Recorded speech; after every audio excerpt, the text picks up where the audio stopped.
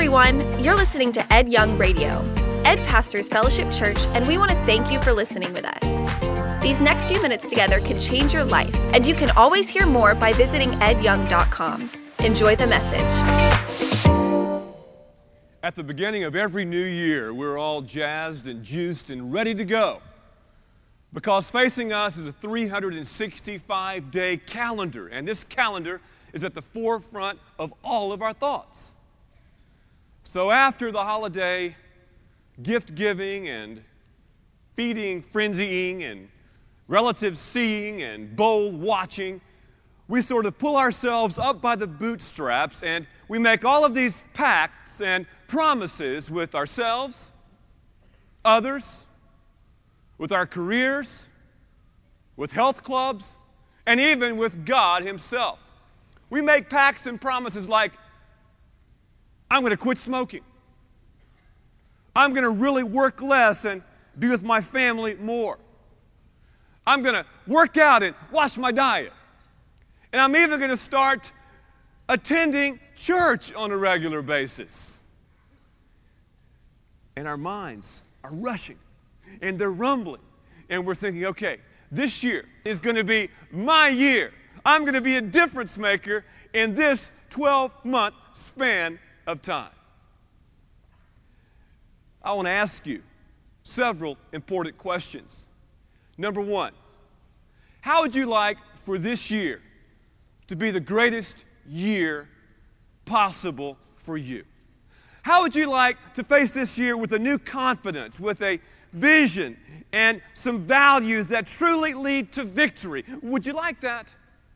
How would you like to know that your priorities are in sync and you're really doing what you were wired up to do? If you answered yes to any of those questions, this series of sessions is tailor-made for your life.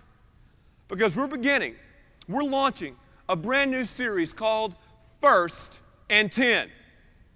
First and 10. It's something the Cowboys had trouble with yesterday, but something we're going to talk about. Why First and 10? Because this is the first of the year, January, the first of a new year, and we're going to discuss the 10 commandments, the 10 priorities, the 10 directives of God. Because if you think about it, life is a bunch of choices and decisions. And they come to you and they come to me at such a rapid fire pace that oftentimes we make decisions without even thinking about it. We need a base. We need a foundation. We need some absolutes. And the 10 commandments give us that. They give me something and give you something to apply, to look to in order to make these important choices and decisions that we're faced with. The intent of this series can best be explained about, Christmas Eve morning in my life. And I'll tell you what I'm talking about. How many of you attended one of our 3 Christmas Eve services? Would you lift our hand? Everybody, all our hands are up. Yeah, a lot of people went. They were great services. I really enjoyed our Christmas Eve services. Well, I have a thing for shiny shoes, and that morning, I was shining my shoes in my bathroom. And EJ comes lumbering in, and he asked me this question. He said, Dad, would you mind shining my shoes? And I said, EJ, I've got one better than that for you, man. You go get your shoes, and I'll show you how to shine your shoes. He said, okay. A little while, he came back with his little loafers. And I showed him how to shine his shoes. So I was shining my shoes, and he was shining his shoes. And out of the corner of my eye, I saw something that startled me a little bit. I've never seen this before in the history of shoe shining. EJ had turned his little loafers over and was shining the soles. I said, son, what are you doing? Why are you shining the bottoms? Why are you shining the sole of your shoe? He said, well, Dad, when I walk, when I lift my foot a little bit, people can't see the bottom of my shoe. Well, that's a lot like us, isn't it? We like to polish up and to shine the exterior where people can see, but our scuffed up and scarred soles, the place where we really do life, the place where we walk and talk and live and act, we don't really have that too polished and too shine, do we? We kind of keep that to ourselves. Well, the intent of this series is not just to polish up and shine up the exterior. It's to get down to those soulish issues, because a lot of us have souls that are scarred and stained and scuffed up. And these 10 commandments will reach us and deal with us, and I believe turn our lives over and really polish some areas that we need to get at, that we need to look at, and we need to really shine. There's 10 commandments. In every session, we're going to go through 3 aspects of the 10 commandments. We're going to look at the meaning of each commandment. Then, we're going to look at the mentality behind it. What was God thinking by giving us this directive? And then finally, we'll look at the implications. Or you could take this little grid and say, the what, the why, and the how. So having said all of that, let's jump right into the 10 commandments. And let's look at God's introductory words, because God says something to us very important in Exodus chapter 20, verse 2. God says, I am the Lord your God, who brought you out of Egypt, out of the land of slavery. Let's do a quick pause here for a second. God's chosen people, the children of Israel, had been in Egyptian slavery for a long, long time, and God miraculously delivered them through his point man, the prince of Egypt, Moses. And Moses, led by God, dodged death and deception and plagues, and he even took his people through walls of water, and finally, the entire Hebrew nation, they were kind of doing the KOA thing. They were camping at the base of Mount Sinai. Moses mountain climbs. He goes all the way to the top, receives the 10 commandments, comes back down, and then imparts these words of truth to God's chosen people. So God comes along and says, I am the Lord your God. No debate here, a givenness, no explanation here. God is setting forth his authority as God. If God did not have the authority as God, the 10 commandments would be just 10 theories or 10 suggestions. It's an awesome thing to consider. It's an awesome thing just to contemplate that God says, I am the Lord your God. We have a faith that's based on personal pronouns, don't we? The God of the universe, the God of creation, wants to have a personal relationship, a personal connection with every single person who's hearing my voice. And that's exciting stuff. That's good stuff. So God sets forth his authority. He goes through this monotheistic mentality, and he says, I am the God. Let's look at the meaning of the first commandment. And before we do, let's read the first commandment. Here's what God says, verse 3, Exodus chapter 20. You shall have no other gods before me. I'll read it one more time. You shall have no other gods before me. God speaking. And what's the meaning? We're to prioritize God as God. We're to acknowledge his presence. We're to affirm his power. And we're to obey his directives and his commandments. We're to worship God as God. We're to honor God as God, because we have a slot in our lives, a space that's only reserved for the Lord himself. And he wants us to put him at that sole place in that slot. God's saying, don't waste your worship. Don't waste your worship on anything else that beckons you to bow down to it. We need to understand something. Ancient man was not into monotheism, which was a one God thing, and that's what God is asserting here, monotheistic God, one. Ancient man was into polytheism. Now, polytheism simply means that man believed gods and goddesses were in a lot of stuff, that there was a God of the moon, a god of the sun, a god of the grass, a god of the weather. And it's also vital that we understand some of the polytheistic gods and goddesses, like Zeus. Zeus was very popular in those days. Zeus was a god of power and autonomy, and a lot of people bowed the knee to Zeus. There was also a god named Bacchus. Bacchus was the god of gluttony, the party god. There was a statue of him, this rotund figure with eyes kind of rolled back in his head with a glass in his hand. Oh yeah, that's Bacchus, and believe me, a lot of people worship Bacchus. Then there's the goddess of Aphrodite. If you go to ancient Corinth, you'll see some hills. And years ago, on one of these hills was a temple. And temple prostitutes would kneel in front of the temple, and they would write on the bottoms of their sandals, "Follow me." And large blocks of men, without a cover charge, would follow these prostitutes into the temple and have these giant sexual orgies. They also worshipped a god called Mammon. That's the god of material possessions and money and things. And then they worshipped Athena. Athena was a polytheistic goddess of education and wisdom and knowledge. It's important that we understand these gods and goddesses. It's important to understand that ancient man was polytheistic. Now one would think in our sophisticated modernistic mentality that we would not be into idol worship. Surely we wouldn't be into that. I mean, we're too smart for that.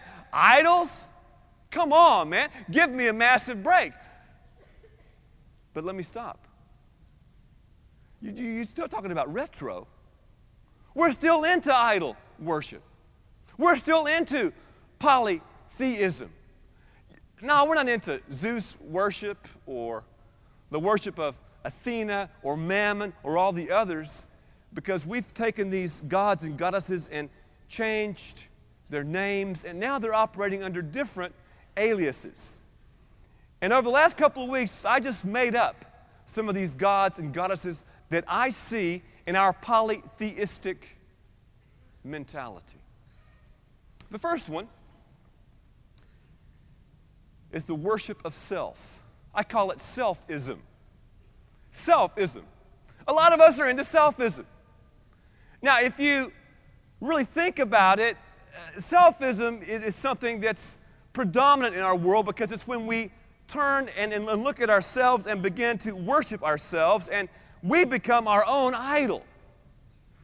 And we worship the trinity of ego, me, myself, and I. We become little demented deities, sovereignly ruling over our own little universe of self. Everything orbits around ourself. What's in it for me? You know, what makes me look good? What charges me up? What gives me pleasure? It's a very meistic, selfistic mentality. Oh yeah, it sounds a lot like Zeus worship, but it's called selfism. You see, a lot of us have those idle minds. Selfism. The cry of our culture says, hey, man, you got to do what's good for you. People say, well, you know, I've got to do what best fits me. If I feel like it, I've got to do it. You know, I've got to go with my heart. I have got to go with my heart. It sounds cool, but it's meistic and selfistic. We've taken our feelings and put our feelings at such a forefront in our mentality that our feelings have knocked away the truth. They've knocked away facts. They've knocked away reality, and we just go by feelings. And this mentality, I've got to do what I've got to do, has caused us to jump out of marriages, to bail out of careers, and even to turn our back on fellowship with God. Well, I've got to do what I really feel, you know, and my feelings are what's important. Say what? I didn't feel like putting 30 hours of research in this weekend's message. I don't always feel like loving my wife like Christ loved the church. I don't always feel like telling the truth. I do it. Why? Commitment. And so do many, many of you. But I've got to be honest with you. You know, selfism is a tough thing for me. It's a tough thing for all of us. I'm not saying, nor is the Bible even hinting, that we should have a poor self-esteem or self-concept. We're made in the image of God. And God did not make junk. We're special. We were bought with a price. And God loves you and me more than we can ever comprehend. And He wants us to have a healthy view of ourselves. And a great self-esteem is seeing yourself the way others see you? No. Seeing yourself the way God sees you. But we have to fight off selfism. It has permeated our lives and our culture. There's another polytheistic mentality that we're perpetuating. I call it thrillism. Yeah, there's selfism, but there's also thrillism. What is thrillism? Thrillism is that mentality that searches for that rush, that high, that experience that gives us fast, temporary relief from the pains and the problems of life. Thrillism. So what do? We sail and ski and fish and hunt and shop and travel ourselves into oblivion. We're thrillistic. We're pleasuristic. And a lot of parents get into this. And a lot of parents I've seen take their children on a safari of stimulation. They go from this video game to that video game, this sports team to that sports team, this practice to that practice, this school to that school. And we so have enveloped and insulated our children with thrillism that they don't know which way is up. Dr. Ronald Dahl of the Pittsburgh Medical Center told Newsweek magazine in December 15th, 1997, these words. He was talking about thrillism. He said, surrounded by ever greater stimulation, their young faces were looking disappointed and bored. I'm concerned about the cumulative effect of years at these levels of feverish activity. It's no mystery to me why many teenagers appear apathetic and burned out with a been there, done that air of indifference toward much of life. Earlier this week, I was on a Delta flight writing this message. And I was praying and asking God for the words to say, and I'd written out selfism. And I was thinking about something that kind of really fit our mentality of pleasure and adventure. So I said, thrill. So I wrote down thrillism. And when I wrote down thrillism, my mind began to wander for a second, and I looked at the guy seated next to me because he was reading a USA Today. In fact, this exact paper, because I got it from him. He gave it to me. And when he was reading the USA Today, I kind of glanced, and I saw this in blue headlines. You know, only the USA Today has blue headlines. It says, high-risk CEOs. Why billionaire executives seek the ultimate thrill. And then I underlined this, and I want to share this with you. I'm really excited about it. This is the heyday of the CEO thrill seeker, says Mark Bryant, editor of Outdoor Magazine. Have you read Outdoor Magazine? Anybody? It's a cool magazine. Raise your hand. Outdoor Magazine. Well, you're missing a great treat. The idea of man conquering nature or seeking a sense of conquest is outmoded for most people, Bryant says, but for CEOs, it's still a viable means of self-expression and measuring one's worth. The whole outdoor adventure thing has never been in vogue as much as it is now. Well, granted, most of us cannot do what these billionaires do, but we still chase thrillism. Our thrillistic mentality is just a microcosm of theirs, but we still chase it. Again, I go back to God's Word. Has God designed us? Has God fashioned us as human beings to never, ever experience the thrills and chills of life? Does He want you and me never to get in on pleasure? Does He kind of say, no, thrillism, don't get into thrillism? Well, He does not want thrillism to become our God, but God does want us to experience adventure and a lot of good stuff in life. But with God, it's always pleasure within parameters. Turn to your neighbor and say that. Pleasure within parameters. Everybody's not doing it. There you go. Pleasure within parameters. For example, God has given us the gift of sex. I woke 4 or 5 men up. What? Sex is a gift from God. It's a pleasure-driven thing. However, the parameters of sex happen to be one man, one woman in marriage. Anything outside of that is committing cosmic treason before God. God's given us the pleasure of taste. A lot of us experienced the pleasure of taste over the holidays, haven't we? You ever thought about how boring it'd be if everything tastes the same? You go to Sonic, order number 1, everything tastes like cardboard. Go to Joe T. Garcia's or some good Tex-Mex food and everything just tastes like cardboard. Nah, it'd be boring. But God's given us taste, and this is a pleasuristic thing He's given us, and we can go to Sonic and, oh boy, that number 1, oh yeah, that good Sonic, beef and the lettuce and tomato, and oh, it's, and the crushed ice, woohoo, and that soft drink. Oh, I love it. I'm getting hungry right now. Go to Joe T. Garcia's, those nachos with that cheese dripping off of the fried tortillas with that little jalapeno that really makes it, gives it a bite. Whoa, we love Joe T. Garcia's. Remember I said, and you told your neighbor, pleasure within what? Parameters. Well, the problem comes in as far as eating when we get into gluttony. When we just live at Sonic, when we live at Joe T. Garcia's, when every day we're just going, nah, nah, nah. We're like a bunch of blue sharks in a feeding frenzy. I mean, that's a sin before God. Thrillism. Has that become your God, little g? You just move from game to game, fun fix to fun fix, activity to activity. Is that your deal? There's another aspect of polytheism in our modernistic mentality. I call it possessionism. Possessionism.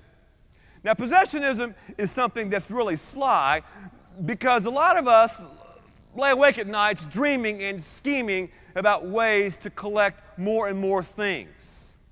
And we stalk stuff.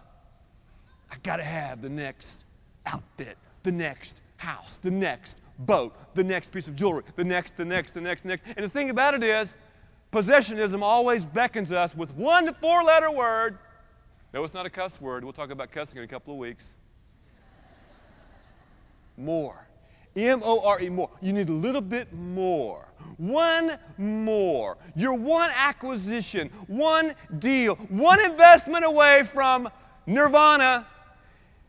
And the possessionistic mentality possesses us. And it's pretty much the desire to acquire has gone haywire. Wouldn't you agree? Yeah, we would say, no. Possessionistic, not me. I love the Lord. I'm monotheistic, not polytheistic. But a lot of us are just playing games. We're thinking that things will satisfy. What does the Bible say about possessions? The Bible says possessions are good when they don't possess us. God's blessed many of us. Some of the matriarchs and patriarchs listed in Scripture were power players. They were wealthy men and women. But they had wealth. Wealth did not have them. But possessionism is something that's alive and well. A lot of us are bowing at the feet of commerce and just thinking about cash and money and the things. There's one more that I see, and then we'll stop and do something else. It's the last of the polytheistic gods that we worship. Knowledgeism. Knowledgeism. Do you ever worship knowledgeism? We bow before these pristine labs and we listen to professors perpetuate their mentality from their bully pulpits and we say, oh yeah, okay, knowledge is it. Education is it. Man, I've got to get all this stuff and all these facts. I've got to have it downloaded in everything that I do. Knowledge is wonderful. Facts are great. But education isn't the deal. It's not the deal. I've gone to junior high school. I've attended high school. I got my undergrad at Florida State and a small school in Houston. I've done some master's work and doctrinal work. And I'm glad I've learned from a lot of people, but education does not measure the most important things in life. It does not measure vision. It does not measure creativity. It does not measure endurance. It does not measure people skills. And the last time I checked, those are the most important things it takes to succeed. So knowledge is fine, knowledge is good, but knowledge has become a god to us. Now let me stop here and ask you, don't you see how much this sounds like Zeus worship? Don't you see how this sounds like worshiping Aphrodite, Bacchus, Mammon, and Athena? Well, we hadn't changed. Nothing's new. Same old for us. We're still plagued by polytheism. Do you ever watch VH1? Raise your hand, VH1. I watch it.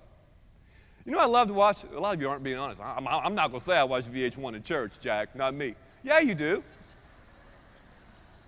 I love VH1, and I especially love the deal like behind the music. You ever watch that rockumentaries, Where Are They Now? I've watched a lot of them lately, KC and the Sunshine Band. Boy, talking about a classic. Leonard Skinner, Motley Crue, Ted Nugent. Who else? Van Halen, all those people, And these rockumentaries are incredible because they really do a great job of chronicling what the bands or artists have gone through. I mean, whether it's Stevie Nicks or Peter Frampton, And you're kind of just checking it out. And it's really captivating. But after watching all of this stuff during the holidays, I begin to see patterns, obvious patterns. I begin to see these polytheistic musicians chase after selfism and thrillism and possessionism and knowledgeism. And as you look in these people's eyes, you can see the hollowness, the emptiness, and it's so sad because there's not a person here who's going to have the availability like those musicians had to chase these polytheistic gods.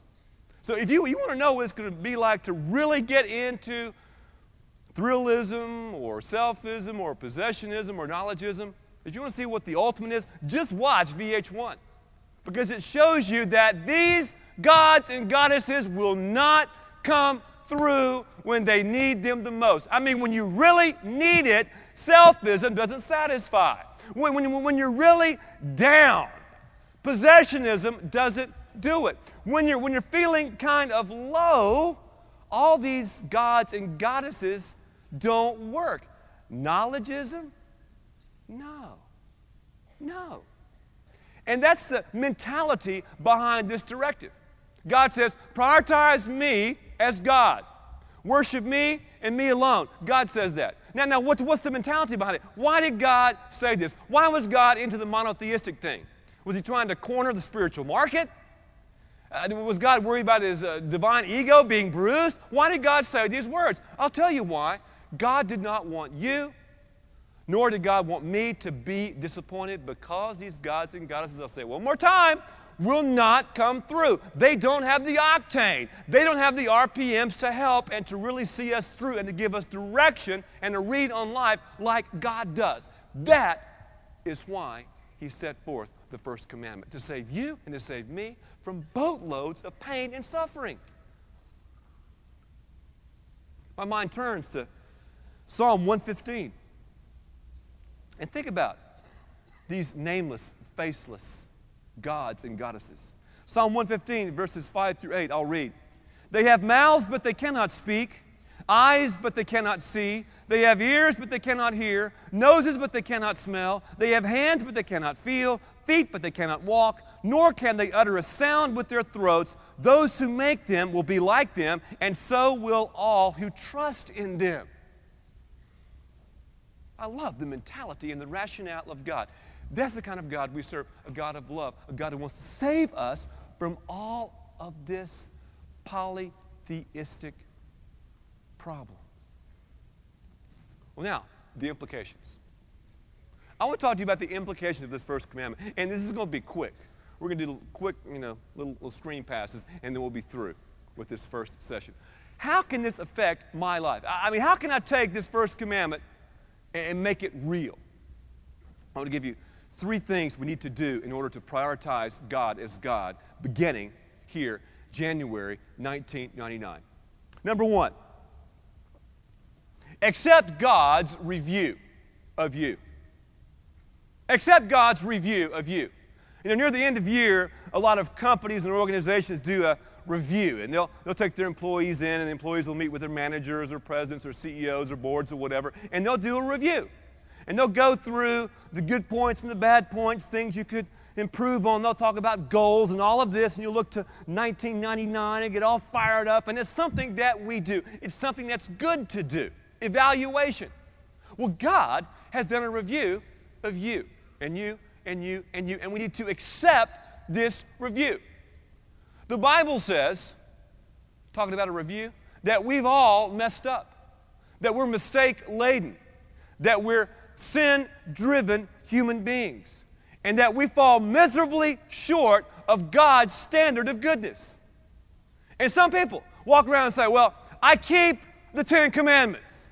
I live by the 10 Commandments. And yeah, I might break them now and then, but that's kind of my guideline. As long as the 10 Commandments are happening, hey, that is enough for me. Well, the 10 Commandments are great. They're phenomenal. But the 10 Commandments will not get you to where you want to go. They will not give you the peace that surpasses all understanding. You remember I said earlier that the children of Israel were in slavery? What happened to them? God emancipated them. And when God freed them up, then He led them through the wilderness to the base of Mount Sinai when they were doing the KOA thing, and then they received the law. First, they were emancipated. First, they were freed up. Then they received the law. If the truth were known, a lot of you here are in your Egypt of sin. You're trying to get by on works. At the end of your life, you're going to try to cut a deal with God. Hey, God, the 10 Commandments, I really tried to keep them. Okay, I had trouble with number 1 and number 4, but I really tried, God. Yeah, God, please, I tried to follow you. It's not going to get you where you want to go. You're still bound by your performance. If you're enslaved in Egypt, if you're enslaved in your sin, you need to allow Jesus Christ to come into your life, because I've got good news for you. He's already done the work to free you, to emancipate you. And if you say, Christ, infiltrate my life, then you're free from your Egypt, and then you see the 10 Commandments and the other principles and precepts from Scripture, and then you begin to live your life the way He wants you to live it. I ran into the coolest verse of Scripture this week in Galatians chapter 3, verses 24 and 25. Listen to this. It says, therefore the law has become our tutor to lead us to Christ. But now that faith has come, we are no longer under a tutor. You see, back in the ancient culture, there were attendants, custodians, slaves that worked for families, and their sole responsibility was to make sure the little children made it all the way to their schools safely. And the slaves would take the little children and lead the little children all the way to the master teacher. That's what the law does. The law shows me I'll never make it on this performance plan, because none of us, not one person here, bats 1,000 every time up to the moral plate. We all mess up. And the 10 Commandments, the law shows us that we can't make it through performance. But the law can lead us into a relationship with Christ. The Bible calls the law a mirror. I got another question for you. How many of you today spent some time looking in the mirror? Would you lift your hand? I think most everybody did. There's a few who have some, rack head going on with your hair up down, but I think most of you did. Now, when you looked in the mirror this morning, did anybody here take a drill and unbolt the mirror and begin to shave with the mirror? Anybody, style their hair with the mirror? Anybody put on deodorant with the mirror? Anybody do that here? No, we didn't. The mirror shows us what we need to do. So we picked up the razor, the comb, the deodorant. We did something about it. So the Ten Commandments shows us, men and women, boys and girls, the futility of trying to achieve something. We're first saved by grace through faith. We're first emancipated by receiving the Lord Jesus Christ, and then we live for Him. And the law shows us the performance plan ain't gonna cut it. So accept God's review of you. And for a lot of you here, you're gonna have to take a tough look at your life, because if you were to die right now, you're not sure where you would spend eternity. But the great news is you can nail that decision down in just a couple of moments. Here's a second challenge. Tweak the dials of change. Tweak the dials of change. As you think about this review, think about what areas you need to change. Do you need to change anything in your selfistic mentality? Are you into selfism? Are you a demented deity sovereignly ruling over a universe called me? Is that what you're doing?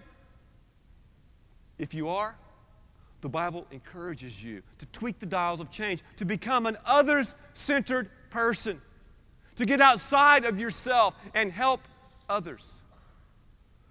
Do we have any thrillism going on? Do we? Any thrillism? You're chasing this and chasing that. Sign up for the thrills and chills of walking with Christ. You're talking about adventure. You're talking about a risk. You're talking about a faith thing. It doesn't get any better than this. Well, how about possessionism? Surely we don't have anybody who's into materialism here in the Dallas-Fort Worth area, do we? If you're into possessionism, if your possessions have possessed you, if your desire to acquire has gone haywire, here is your homework. Become a giver. Every time I give something, every time you give something, it's a Chuck Norris kick. Boom, to the money monster, to possessionism. Give. Give to others. Give to a local church. Give. The Bible talks about giving. It's the essence of our faith. How about knowledgeism? Are you bowing down at the feet of scientists and listening to professors perpetuate their take on life from their bully pulpits? Are you doing that? Hey, knowledge is fine, but why not say, I am going to learn some of God's Word. I'm going to learn how to be a man of prayer, a woman of prayer. Won't you do that? Just tweak those dials of change. Tweak them. Tweak them. Jesus said in John 14:15, if you love me, you will keep my commandments. We don't just say, God, I'll love you, and I'll, make up what I want to choose. I'll just pick and choose. For example, the commandments I'll follow. I like number 2, and number 8's okay, but the rest, No.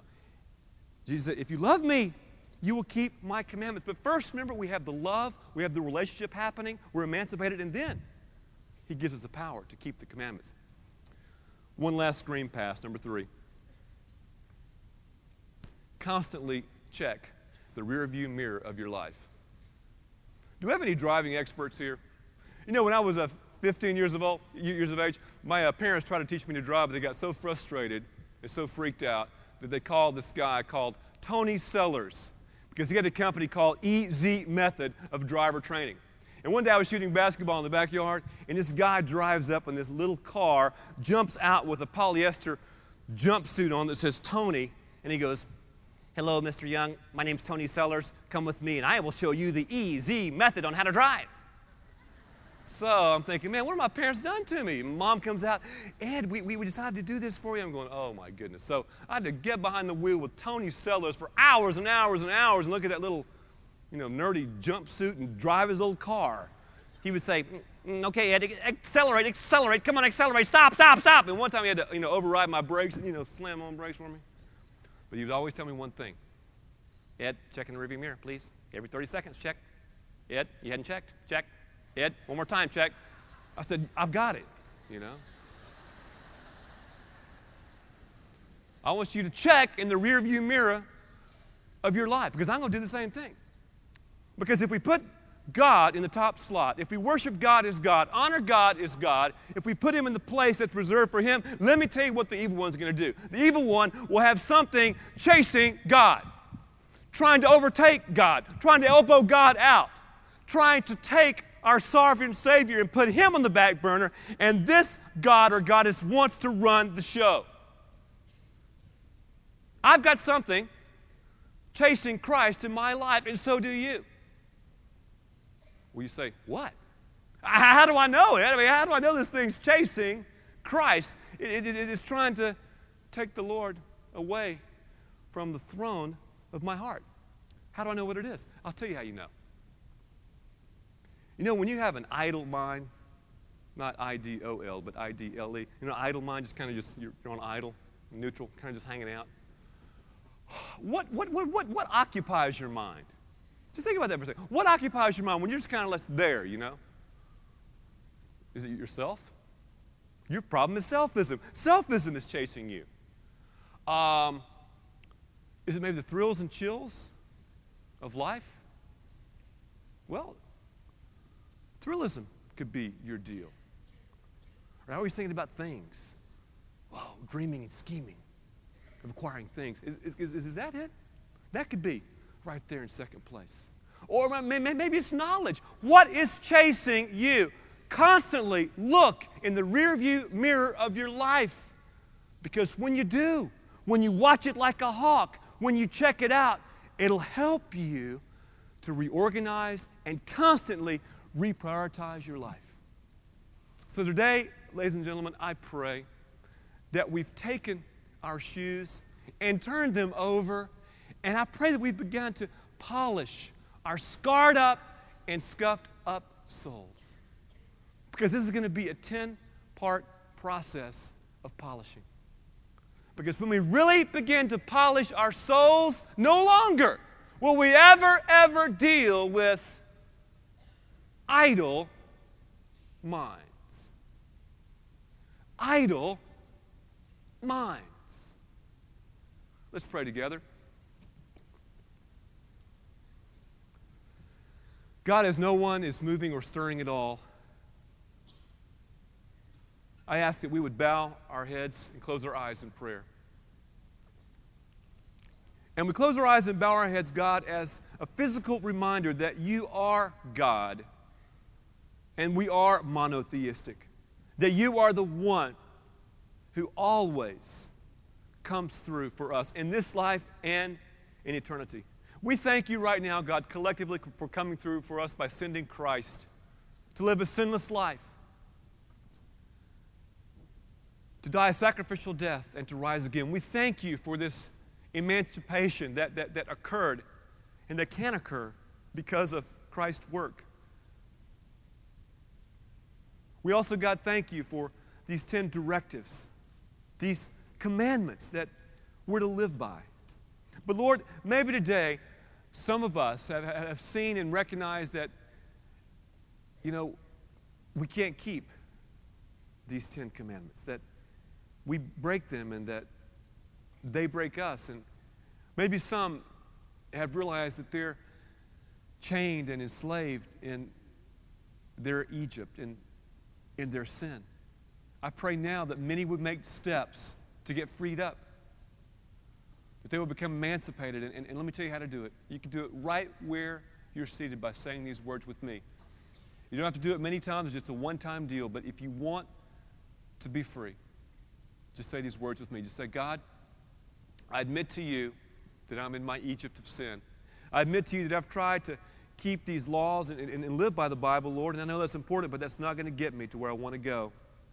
I've got to receive what you did. I've got to have my sins taken care of. So just say these words with me. Just say, God, again, God, come into my life. Infiltrate me. I believe, Jesus, you died on the cross for all of my mistakes and foul-ups and sins. I turn from that and ask you to come into my life. I want to be free from my Egypt.